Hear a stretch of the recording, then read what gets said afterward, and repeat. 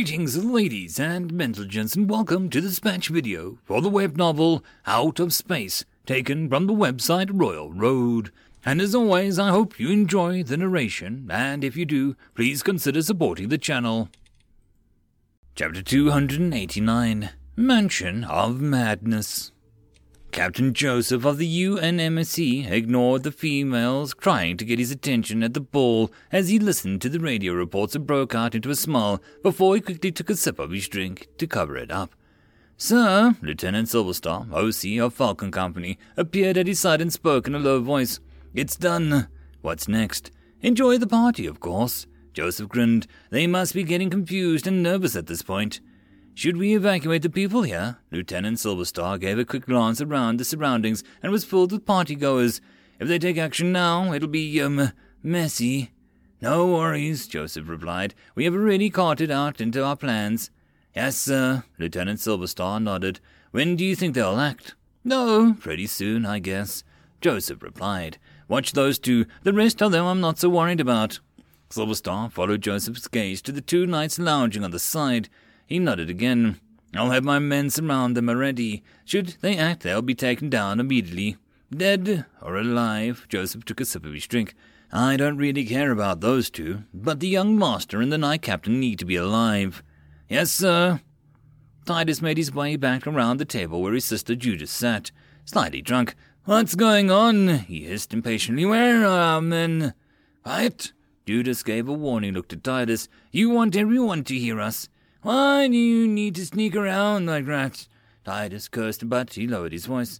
But just call the men in and kill them all. You want to massacre everyone here? Titania shook her head. Use your brains, please. You want to turn this whole city against us. So? Titus sneered as he stood wobbly. Everyone here is in bed with the enemy. Traitorous scum. You! Titania half rose in fury, but Judith stopped her. Sit down, Lady Titania, Judith smiled, and enjoyed the show. Outskirts of the governor's estate. Knight Lieutenant Trello placed a worriedly before his gathered men and kept glancing towards the estate grounds. Why is there no word yet? Lord Trello! A runner came up to him and bowed. We cannot find the traces of our advanced scouts. It's like they disappeared. The knight reported. Heaven's Gate! Trello pounded his gauntleted fists together. No time left. We attack now. Squad leaders! Trello spun around and roared out. Attack now! Saw Brewis! Attack the main gate. The rest are going to plan. Go! With that, the Knights of Silver saluted and broke off into action. Knight Browers led his charge of 30 knights and began his assault on the main gates as a distraction, while the rest leapt over the fences and made their ways towards the mansion with murder in their eyes. Governor's estate, main gate. Lance Corporal Ladden stretched out his back and stood next to 6 other fellow Marines with a section of dress uniforms, manning the main gate of the estate. What do you think is happening in there? His buddy, Private Terry, gave a shrug as he kept watch over the street. Good drinks, good food, pretty girls. What else do you think is happening in there? I mean, if the blue boy started the... Ladden paused as he suddenly spotted the shadowy figures appearing within the glare of the gate lights. Contact! Halt! The section leader roared out while his friend flipped open the flap of his side holster. Halt! Halt! Or we will shoot! The figures seemed to be running impossibly fast. They closed the distance towards the barricades of the gate within seconds. Fire! The Marines quickly drew their sidearms and fired upon the order. Jerry 1, gate crash, repeat, gate crash, gate crash. Ladden cursed as he fired his single-action service revolver at the armed enemies before him. The knight wore a custom plate mail with some decor covering the surface and half of the helm exposed his mouth. Fark! The knight's mouth was curled into a sneer as he brought the kite shield up to his chest while swinging down on his sword directly at Ladden, who emptied the revolver at the knight. The knight's expression turned to disbelief and his mouth into an O shape as 5 6.5mm rounds hammered into his shield. The surface of the shield burst into sparks as the magic protection enchantments overloaded, and the remaining mass of kinetic energy dumped themselves against the knight. He flopped backwards as some invisible force hammered him across the chest, and the knight laid on the hard ground, groaning with his shield arm broken. Ladden had pedaled back and ejected the chamber of his empty cartridges, and slipped a fresh 5 rounds using a quick loader. He snapped the chamber back and aimed the rest at the charging knights, and cursed as he saw how outnumbered they were. Suddenly, the ear-bursting roar of a machine gun hidden on the roof of the gate erupted. Tracers darted out from over Ladin's head, and he cheered, with the rest of the section. Charging knights were knocked over by the heavy fire. Ladin fired another figure, and suddenly he felt himself being lifted off his feet, followed by a loud crack of a small burnt meat. When he recovered his senses, he found himself lying against the wall of the gate, and his whole body felt numbed. He tried to raise his hand, only to see them blackened and charred. He looked down at his chest to see his body burned black, and the smell of roast meat had him in nausea before he fainted from shock. Governor's estate, ballroom, 8 cash. The earpiece in Mills's ear crackled, and he turned to Drake. Crap. Drake quickly pushed his date Irishwell towards the exit. Go take cover upstairs in one of the rooms. Go and lock the door. Go. Mills turned his attention to the table where Titania and the Imperial delegates sat and held the earpiece of instructions as the orders came flooding in. All units evacuate the civilians as quickly as possible. Already the sounds of gunfire in the distance could be heard. Most ignored its thunder and rumbling, but soon the telltale roar of machine gun fire was too unnatural to be thunder. The guests started to sense something was happening, and the festive mood started to change. Mills saw the Imperial delegates seem to relax, and even laughing amongst themselves as they sat there drinking. He watched Titania as he made his way through the crowd, seeing her nervously twisting the folds of her dress. Raider 1 to King Falcon. Orders. King Falcon, keep your eye on the prize. Lieutenant Silverstar's voice crackled in his earpiece. Escort the prize to safety. Roger. Mills flipped his holster open and loosened his revolver as he approached the table. Hey, princess, care for a dance?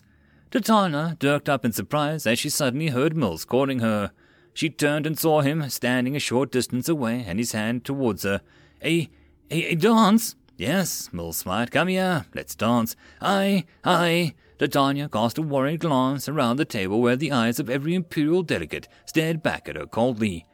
The constant thunder over the music and the worried voices of the crowd made her more nervous than she hesitated. Come on, take my hand, Mills winked. Just one dance. Aye.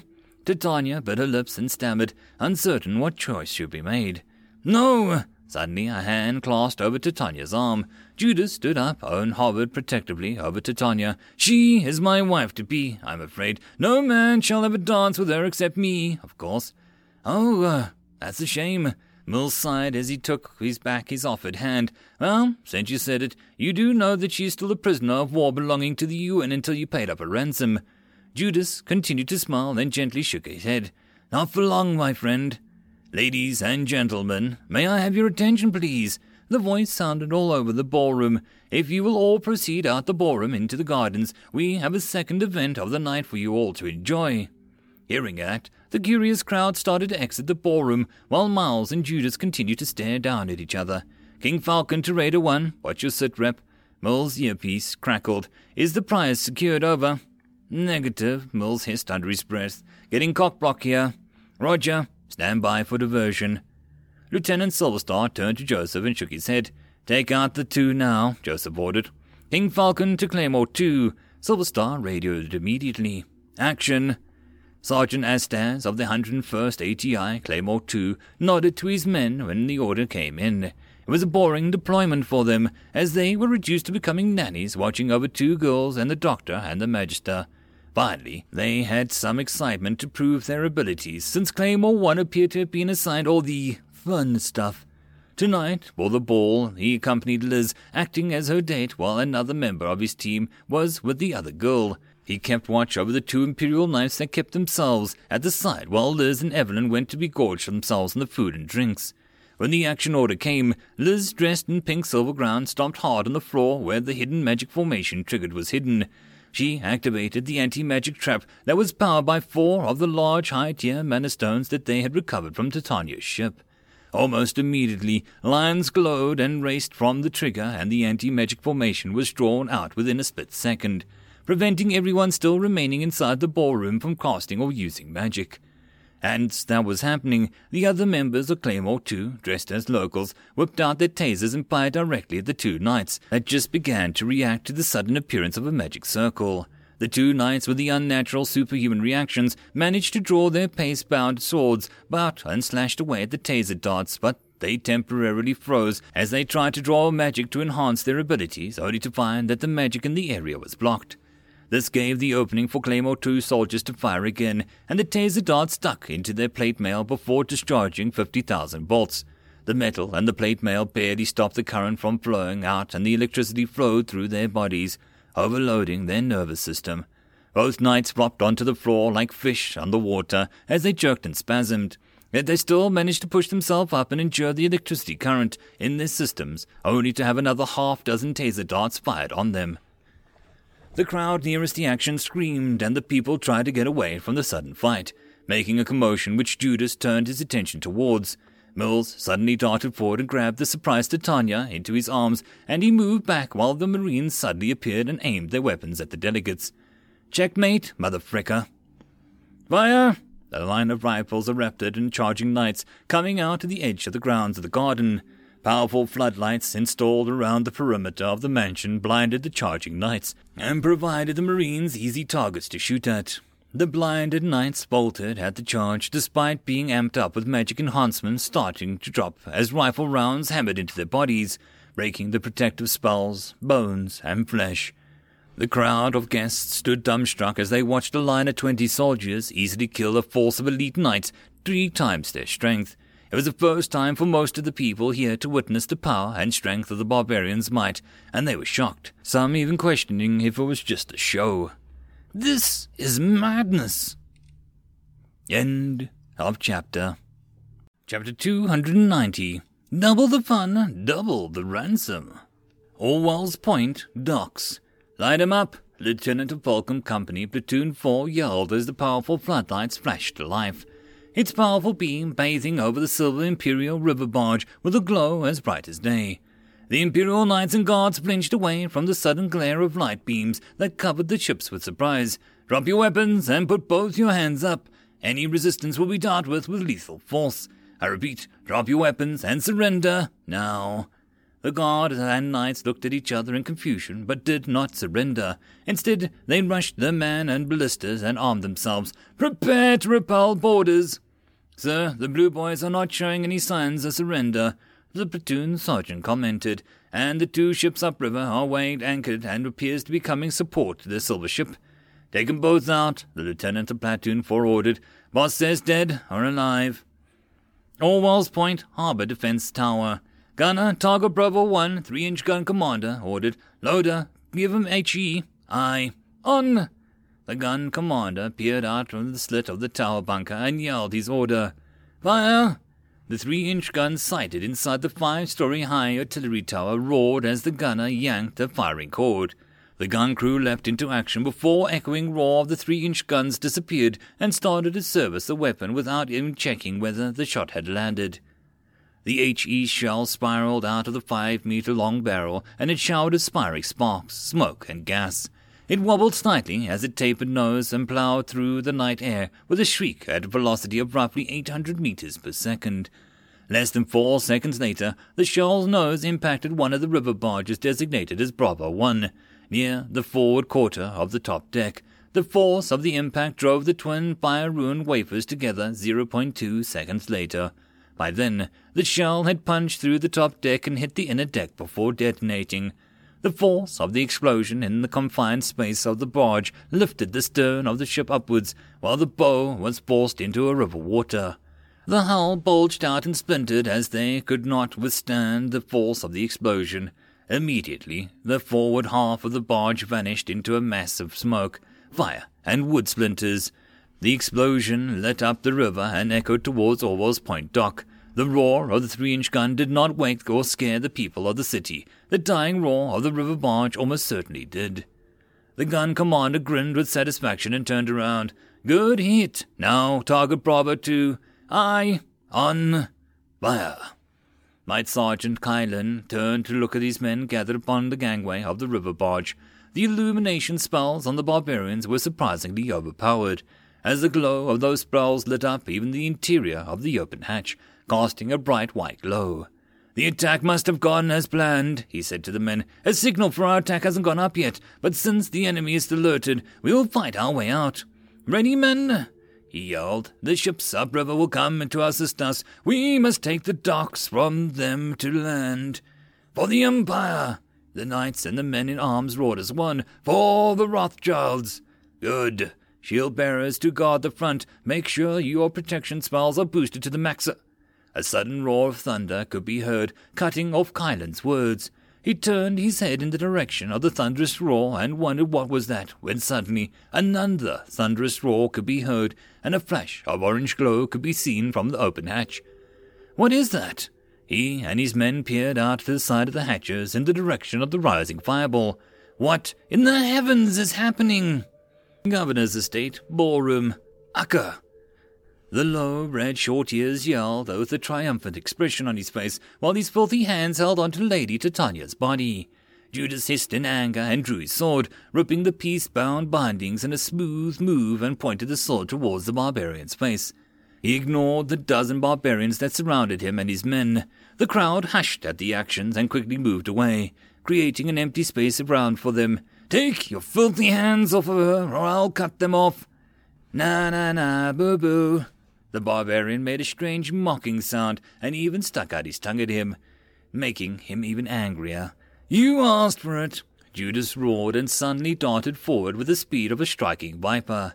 Mill's mocking smile disappeared as the Imperial before him suddenly appeared and vanished. He threw himself backwards while hugging surprised Titania tightly in his arms. He turned his body just as he felt a stinging bite in the back, and he hit the floor of the ballroom with a grunt. "Die!" Judas stood above Mills and Titania with a reversed sword in his hand and stabbed point down. Frick! Mills rolled away from the screaming and struggling Titania in his arms, dodging away from the sword thrust. Once he was clear, he shoved Titania away from him, making her slide across the ballroom. "Come on, you jerk!" Mills rolled onto his feet and put up his fists in a fighting stance. "Dare to fight me like a man, without magic." Psst! Judas stood up there cockily. "I'm not even using magic." "Really?" Mills whispered into his mic. "He's not." "The anti-magic field's already up," came back the reply in his earpiece. "Oh, frick me," Mills cursed softly. He eyed Titania dusting herself off on the floor and grinned wickedly before gesturing Judas to come at him. "Come at me, bro." Judas' eyes narrowed as he sheathed his sword. "I'm going to so enjoy beating you to death." He strolled forward confidently towards Mills without putting any defense up. "I'll show you the difference between our strength and make her watch how you choke in your blood." Judas unbuckled his plate mail off and dropped his heavy armor to the side. The armor made a dull thunk as it hit the floor. "Oh, sure, take it all off," Mills grinned evilly before he suddenly straightened up and quickly drew the taser out of his holster and fired without a pause. The twin prongs of the taser dug into Judas's clothes and bit against his skin with a sharp prick. "What's this?" Judas looked down at the small dart on his chest and reached forwards to tear it off. A millisecond later, the dart dumped 25,000 volts of electricity into his body, making him spasm and jerked on the spot.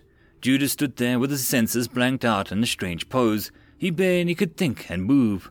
Finding his body seemed to be locked up and pain with liquid fire, coursing through his body. "Ah, frick." Mills gave a look at his taser. "I accidentally set it to half power."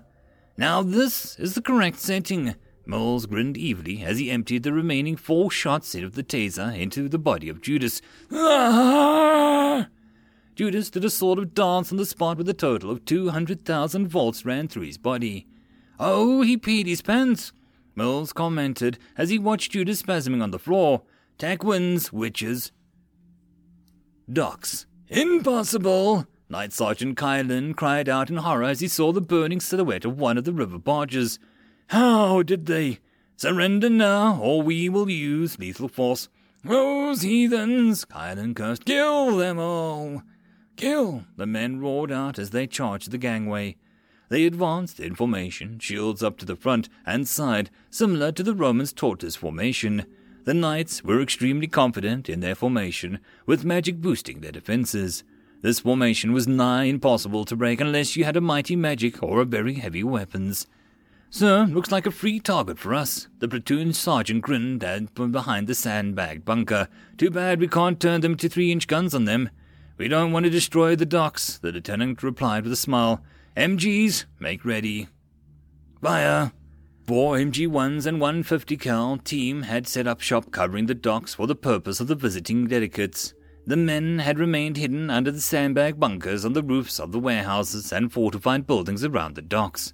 The Imperial formation came forward down the pier in a blistering march, only to slam into a wall of machine gun fire. Sparks and ricocheting rounds lit up the docks as the bullets impacted the magic barrier of the Imperials. The formation came to a slow halt as the force of the bullets hammered the knights, forcing them to brace against the rain of bullets. One by one, to the knights' horror, the magic barriers of protection shattered as the heavy fire overwhelmed the magic. Finally, the last barrier shattered into sparks, and the 388 and 50 cal rounds, no longer facing any arcade resistance, punched through the shields of the knights, and the whole first rank of bodies started dancing and jerking on the spot. Bits of body parts started flying as the more powerful 50 cal plowed through the knights, shattering the morale and the lives as easy as tearing paper. "Cease fire! Cease fire!" The order rang out down the line of Marines, and the last ricocheting round disappeared into the night sky like a souped-up firefly. Barely 5 minutes on the docks, men lay dying amongst the grisly remains, screaming and crying. Further off river, the burning hulks of the 2 river barges lit up the night. Governor's Estate, ballroom. "Sergeant Mills!" Lieutenant Silverstar gave a frown at the half-naked human getting medical attention. You could have given him a heart attack with that number of darts. "Well, sir," Mills grinned abashedly, "Marine Basics 101. Shoot first and sort out the bodies later." Silverstar shook his head helplessly at Mills. "We want him to be in one piece so we can question him. You know that, right?" "Sir," Mills gestured with his chin at Judas, who was being restrained on a stretcher and carried off to a secured facility. "That joke is pretty tough. Better safe than sorry." "Good job, Sergeant." Captain Joseph suddenly appeared. "You stopped that Imperial and protected Lady Titania." Mills turned and saw Titania with the girl mage, Liz, at one side, surrounded by Claymore 2 troops. "We have gotten them all, sir." "Yes, everyone." Joseph nodded. "But we will need to do a sweep of the city. We do not know how many of the men they infiltrated into the city." "But with this failed attack," Joseph grinned, "we destroyed the main powers of the Rothschild. All of his knights that he is so proud of," Joseph gestured outside the window, "all defeated in one swoop. Now, with all the prominent locals seeing our strength and the defeat of the famed Knights of Silver, our position is even more stable. Even if the Rothschild send 20,000 troops down without the support of his knights," Joseph continued, "he can't force a siege on us. The only threat he has against us has been destroyed." Lieutenant Silverstar's understanding Joseph's meaning said, "What we are worried about is the insertion of his troops under the cover of the Knights' power. We can stop mass infantry, but not tiny pockets of raiders protected by magic." Silverstar explained to Mills, seeing his confused face. "Those knights will wreak havoc on the city and behind the lines if they manage to break through the defenses. But tonight we managed to take them all out. And now, with his younger son and his only daughter in our hands," Mills grinned and rubbed his hands wickedly, "we can double the ransom." End of chapter 291. Families. Titania Rothschild sat to one side of the chairs by the ballroom and stared dumbstruck at the parties of people clearing the bodies of the knights off carefully manicured lawns that had been destroyed by the battle. It was not even a battle, she thought to herself, barely a skirmish which saw the lives of over 100 elite knights destroyed. She knew these barbarians had powerful magic, but this was out of her expectations totally, and she shivered at the fear at the thought of how they could destroy the knights and dragons in less a time of boiled water. "Hey!" Mills strolled up to her and draped a uniform over her bare shoulders. "Are you okay?" Titania looked back and smiled at the soldier, who was wearing a grey shirt smiling before her. Is your back all right?" "Yeah," Mills grinned. "It's just a scratch. I'm sorry." She gave a low bow to Mills. "I did not expect Judas to attack you." "Save it, Princess." Mills waved an apology away. "We know he was planning something, and I didn't want him to accidentally hurt you too." Tatiana felt torn between duty and loyalty as she heard his words. She knew of Judas's plans, but at the same time, she did not want to see this man killed. But in the end, she chose to follow Judas. Yet when Judas attacked them both, he protected her without any regard for his life. "Take it easy." Mills gently pushed Titania back to her seat. "You just recovered from the gunshot wound and a broken arm. Even if you normally wear armor and swing a sword, you shouldn't move too much." Titania nodded shyly and sat there watching the bodies of a family of knights being carried away sadly. "What happens now? What will you do to me and my brother?" "Oh, we won't hurt you all," Mills replied. "After all, you're still valuable guests." Titania sighed inwardly. "Is money all you think about?" "Money?" Mills grinned. "Who doesn't like to be rich? Besides, it's not money we're talking about here, rather to create a peaceful and stable region here." "How will you be able to do that?" Titania asked curiously. "This area is doing well, but you all came here and took it over. You all started this war." "You sure?" Mills sat down next to Titania. "At least half the people here used to be enslaved by the Empire. Do you think they were happy?" "Well, they lost, and they should be happy that they were not killed," Titania exclaimed. "So the winner gets to control the fates of the losers." Mills shook his head. "You lost, so are you happy?" Titania closed her mouth as she couldn't argue his point. "Look," Mills gently explained, "there are good wars and bad wars. We are fighting a good war here, trying to free people from oppression and give them the freedom back." "Well, that might sound all grand and selfless, but in actual fact this is a war to create a protective line to protect my people," Mills continued. "We know how ruthless the Empire can be, you especially, since you are at the forefront of it all. Do you think that tearing families apart and selling children and women into slavery is right?" Mills asked. "Why do you think we even bothered to fight? Is it to prevent people like, this from invading our homes? Do you still understand what this war is about?" Mills turned to Titania seriously. "This war is to protect our families." UNS Singapore, Command Bridge. 279 confirmed kills, 46 wounded on the enemy's side. The image of Joseph spoke. "We got 19 wounded, all in stable condition with Dr. Sharon's help. Another 23 in custody, including the Imperial head delegate and the youngest son of the Rothschild and other members of the entourage." Joseph continued. 2 of the river escorts were totally destroyed with all hands on board. Joseph added to his report. "Unconfirmed number of deaths on those 2 ships. I have men sweeping the riverbanks for any survivors and also having the local police sweep the city for any more infiltrators that might be lurking in the city." "Any ideas of how they managed to escape the cordoned-off area and enter the city?" Blake asked. "No, sir," Joseph replied, "but we suspect it was with the help of concealing magic that the enemy slipped in nights and teams from the ships into the city." "What are the locals?" Blake asked again. "No one is hurt, but they are highly impressed with our weapons and tactics," Joseph replied. "We have several merchants wishing to acquire our spells for sale, and inquiry of signing up with us have gone up." "Good. At least now the locals know our strength," Blake grinned. "How about the prisoners?" "We haven't started the interrogations yet due to some, issues," Joseph said. "They need some time to recover before we can start, and also we are awaiting intel to send someone down to do the questioning. But now we at least have 2 high-value targets in our possession," Joseph added. "We can place more pressure on the Rothschilds and prevent him from sending any more troops." "Good work," Blake nodded. "Keep it up." "Thank you, sir." The image of Joseph flickered off and Blake turned to Commander Ford at the side.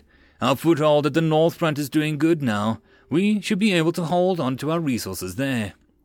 Ford nodded. With the control of the surrounding trade, farms and mines of the region of Orwell's Point, Haven can now direct its resources to other critical projects. "Yes, and now with the arrival of 1,000 volunteers into Frankenpike's boot camp, we can start our next plow to the plan once they are trained." Sawtooth Mountain Pass, Hell's Gate. Ex-Knight Captain Gavin stared in wonder at the tower walls and the massive groaning gate as it was sliding open. He noted and was amazed by the thickness of the gates that were wider than a man could stretch out with both his hands on the sides. He remembered the week before when he had gathered his people outside the compound of the city walls. A soldier in a strangely coloured patterned uniform barked at them and formed them up into groups of 50 men each. They were told that they would head off into the convoy to a place where they would learn to be soldiers, much to the annoyance of veterans in the group. The barbarian soldiers ignored their cussing and instead told them that they will move out in 2 waves as there wasn't enough transport to move them all at once. Next came as a surprise to some, as they boarded carriages and moved unnaturally fast and smooth without the dragons pulling. Others, who had experienced working before with the barbarian lodge, showed off their knowledge of these trucks to the uninitiated. Gavin was surprised and worried when they saw that were travelling in an uncharted forest, and none of the men with him were even harmed. There wasn't even a knife between them all. But the barbarian soldiers assured them that it was all fine, as the frightened men panicked and thought about entering the forest without any weapons. Gavin decided to trust his instincts of Lord Joseph that would not trick them and kill them all. He roared out and settled the fears of his men, and the vehicle keeping his own fears down. The winding dirt road that travelled on was well trampled by the constant transports ferrying materials back and forth between the two cities. They travelled with only a single attack from a pack of owlbears that were taken care of faster than one would reload a crossbow. Most to Gavin's surprise at the weapons and magic these barbarian soldiers wield. It was the first time that he'd seen the weapons and magics in action, and he admitted if he was an army of soldiers trained this way, what Lord Joseph had said the skill of cold steel weapons was completely useless without this form of warfare. Feeling excited from the prospect of learning these new weapons and magic, Gavin greatly looked forward to reaching the end of the destination. They travelled in the forest for almost 4 days before they reached a large camp where they saw hundreds of workers clearing the forest and laying a road that was large enough to have 4 of the trucks that they were travelling on move side by side. Once they moved onto the roads, the speed of their convoy picked up, and the men were further amazed by how much faster and smoother the ride was once they were on a proper road. Barely a day passed, and they reached the chain of mountains that appeared before the pass that was guarded by a massive gate. They had a quick meal and relieved themselves before they were loaded up into another vehicle that looked different from the one that they were travelling in. The new vehicle took them to another place, and they exited the vehicle. They saw several soldiers before them. "I am Second Lieutenant Arvin. Welcome to Camp Alpha," leading the soldier said. "Before you there are yellow lines drawn on the ground. Each of you is to form up in ranks before them. Move!" Gavin looked around and spotted the neatly drawn yellow lines on the ground and stood before him, while the others slowly formed up one by one. Lieutenant Arvin shook his head in a sluggish movement at the new recruits and sighed dramatically. "Hello, my grandma can move faster than you. Never mind, the lot of you, push up position now." Arvin roared and gestured to his men to the side. "If you don't understand, follow the instructors." Gavin was confused, but seeing some of the soldiers performing the action, he followed. Soon the whole group on down and grunting effort to keep up the position. Some dropped down and with knees only to get hit by the drill baton, forcing them back to position. "Now, I am not a cruel man." Lieutenant Arvin walked down the lines of grunting recruits. "I'm here to train you in the instrument of death. But before that, you are the lowest life form in this world. You are maggots. The first word and last word out of your mouths will be, 'Sir.'" Arvin continued. "Is that clear?" "Huh?" Arvin put his hand by his ear and asked, "I can't fucking hear you." "Yes, sir. Sir, yes." "Oh, my heavens," Arvin sighed. "Are you freaking deaf? I said, first word and last word out of your holes is, 'Sir.' Sir, yes, sir." "Good. You worms are learning." Arvin grinned. "You! What are you doing?" "Sir!" Gavin pushed himself up and rubbed his tired hands. "I'm a knight captain. A kind of treatment belittles my rank." "Oh!" Arvin walked up before Gavin and sneered. "We got ourselves a knight captain. What's your name?" Arvin asked gently. "Knight Captain Gavin of Blackvale." Gavin proudly stated his lineage. "I'm here to learn the ways of war with the blessing of your Lord Joseph." "I see." Arvin nodded and suddenly jabbed a shock baton into the meaty portion of Gavin's back, shocking him. "You are nothing but a recruit now. You want to learn the ways of war of us Marines?" Arvin roared. "Then you better follow the rules of our beloved Marine Corps. All of you will address yourselves as recruit from now onwards till you pass out from boot camp." Arvin ignored the spasming Gavin on the floor and started to explain to the crowd of trembling recruits. "What is your name, recruit?" Arvin crouched down next to Gavin and asked. "Sir, recruit Gavin, sir." Gavin gritted his teeth in pain. "Bull crap!" Arvin screamed at his ear. "You are now recruit Big Fark. What is your farking name, recruit?" "Sir, recruit Big Fark, sir." End of chapter. Chapter 292. No Rest for the Wicked. UNS Singapore, Captain's Quarters. "Is this report true?" Blake asked as he read through the paper document with red stamps of top secret stamped here and there. Intel Officer Tavar nodded. "As much as the info I could gather from the boy. But there is no way for us to verify the truth," he added. "If what he claims is truth," Blake put down the report, "it could change the war totally for us." "Yes, sir," Tavar replied, "but as I said, we can't deny or verify the facts. We could be spinning a tale for all we know." "Even with the truth stone?" Blake asked. If the person under the truth stone strongly believes what he is saying is the truth, Tabor explained, the truth stone will only show you the person is telling the truth. It is not a fail-proof method, Tabor continued. If the person was subjected to brainwashing, whatever he or she says will show up to be true cause. He or she has been led to believe it. And the boy has been working with Rahman and his gang for quite some time. We do not know what had done to the boy during that time together, Tabor added, but we did manage to verify one point of his story, which was the time he spent on board a merchant ship called the Wave Dancer. We managed to rescue one person from the landing party, Tabor said, and that person has now joined us as a shipwright. He verified the part of the boy on board of the ship had even recognized him. Interesting. Blake rubbed his chin. Can we use the boy for our own political ways? Hard, sir, Tabor replied. The boy has not much influence with any of the prominent lords in the Empire, as he stated. He does have an uncle that favors him, but he appears to be on a level with mid-bureaucracy role within the Empire. Tabor gestured to the documents. Influence-wise, not much.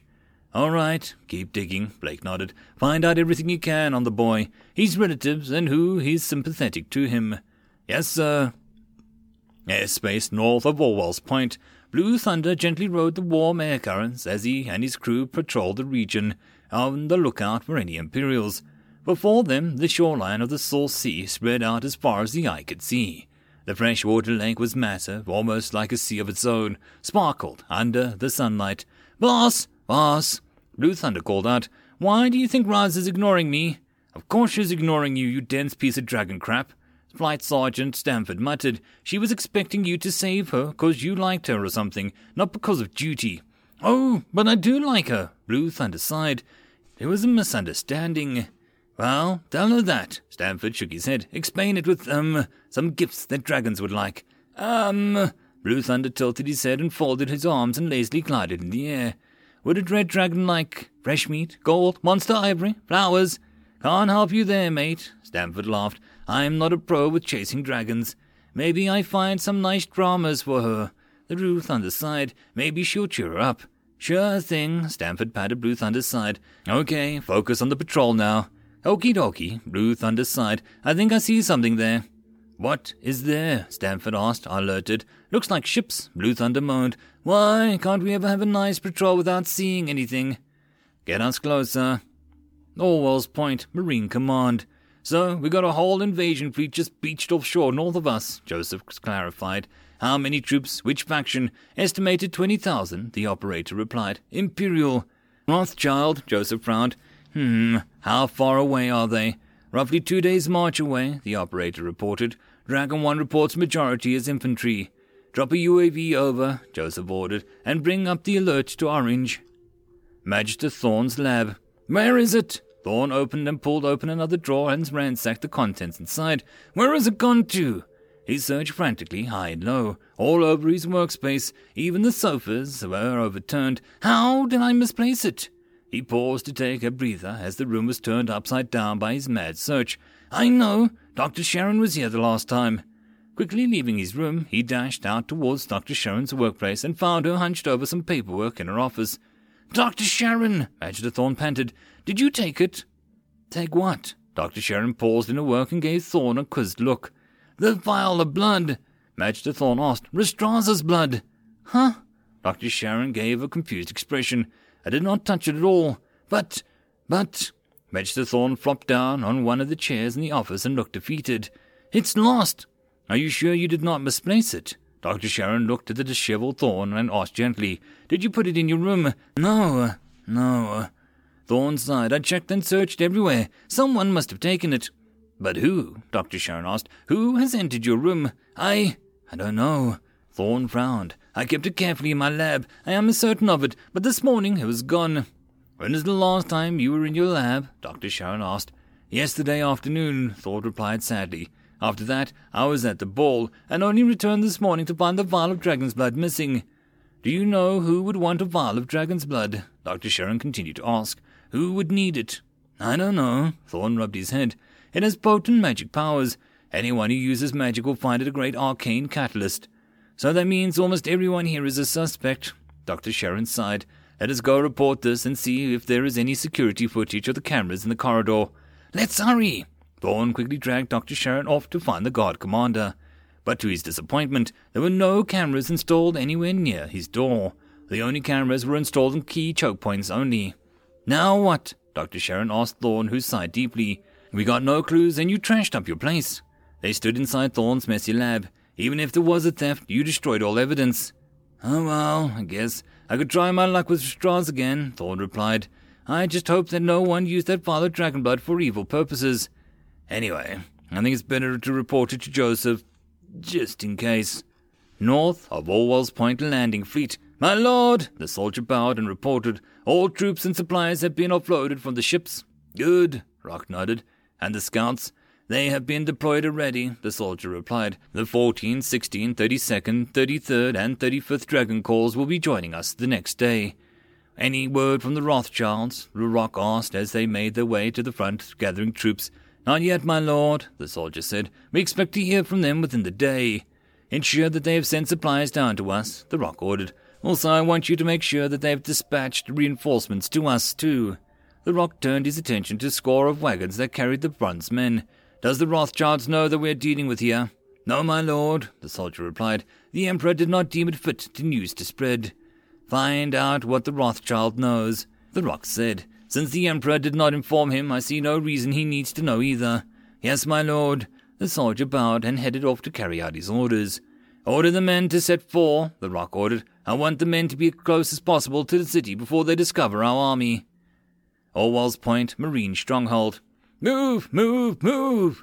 The Marines, laden with heavy gear, embarked onto awaiting transports, while others moved pallets and crates of ammunition and other supplies aboard. "Lieutenant Silverstar." Joseph stood at the marshalling ground of the stronghold and called out to the various company commanders. "I want your Falcon Company to take up a defensive position on the other side. You will hold the ground with the river on your left. Dig in and go to ground," Joseph ordered as he gestured to the map of the region. "Eagle Company will hold the right flank. Hawk Company will set up a fire base northeast of the city and provide fire support." Joseph said to Hawk OC, "I want one of the MAWs to anchor in the center of the line, the other MAW to be stationed at firebase to support." "What is the status of the MAW that was salvaged back?" Joseph asked the 1st Cavalry Commander. "It's still out of service, sir," one of the cavalry commanders replied. "But the gun and the turret's still working well, only the legs are out of action." "If needed, put it on the wall for static defense," Joseph ordered. "No point in wasting a good gun. I want both PT boats to patrol the river to prevent any enemy forces from surprising us from the riverside." His finger traced the river on the map. "Cover the flanks and Falcon Company." "Griffin, I know your men are due for rotation back to Haven, but all leave is cancelled now." He addressed the Griffin OC. "You and your men will hold the city together with 3rd Battalion's Impala and Jackal Company." Joseph turned to the 2 new company commanders that came with convoys. "I want the local police to be on high alert for any spies or infiltrators into the city," Joseph said to the city police commissioner, previously the local head watchman. "All planes are to be on standby for now." Joseph turned to the Air Force ground commander. "We know what their purpose is. Have your men on full standby and ready to roll on any moment." "Is that clear, gentlemen?" "Yes, sir." The hustle and bustle of the Marines readying for war did not go unnoticed to the locals, but morale was high as the word had spread of the strength of the soldiers was as strong or even greater than Imperial Knights. Hundreds of citizens turned out to the streets to watch the parade of armored vehicles and transports that rolled out from the castle and out into the city. Children ran alongside the moving vehicles waving at the Marines, while most of the people cheered for the soldiers. Some remained reserved as they remained skeptical of the strength of the soldiers and did not want to take a side yet in the war.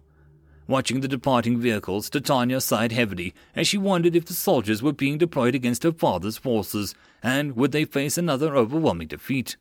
She now fully knew the strength of these barbarian soldiers were way more powerful compared to her family's forces, especially now with the total defeat of the Knights of Silver. They wouldn't even stand a chance. If her family forces were deployed, other lords in the region would no longer listen to her father, and internal unrest would soon follow. Titania banged on the rim of her door, calling for the guards to bring her to Lord Joseph. She must stop the battle at all costs, or her family would be doomed. Evelyn sat next to a window, watched the rumbling vehicles rolling out of the main gates one by one. She twitched the clear glass vial in her hand and smiled as she felt the magic emitting from the vial. With this blood, she could call upon the soul of Dante back from the abyss. She clutched the vial tightly to her bosom and continued to watch the flow of the vehicles exiting the castle. Soon, my love, soon. End of chapter. And that, my friends, concludes this video. I hope that you enjoyed. If you did, please consider supporting the author from the link down below. Otherwise, if you wish to support this channel, there are numerous ways to do so, like liking, subscribing, and possibly even becoming a patron. Otherwise, the easiest way would be to share. And until the next video, I hope that you all have a good one, and I'll see you then. Cheers.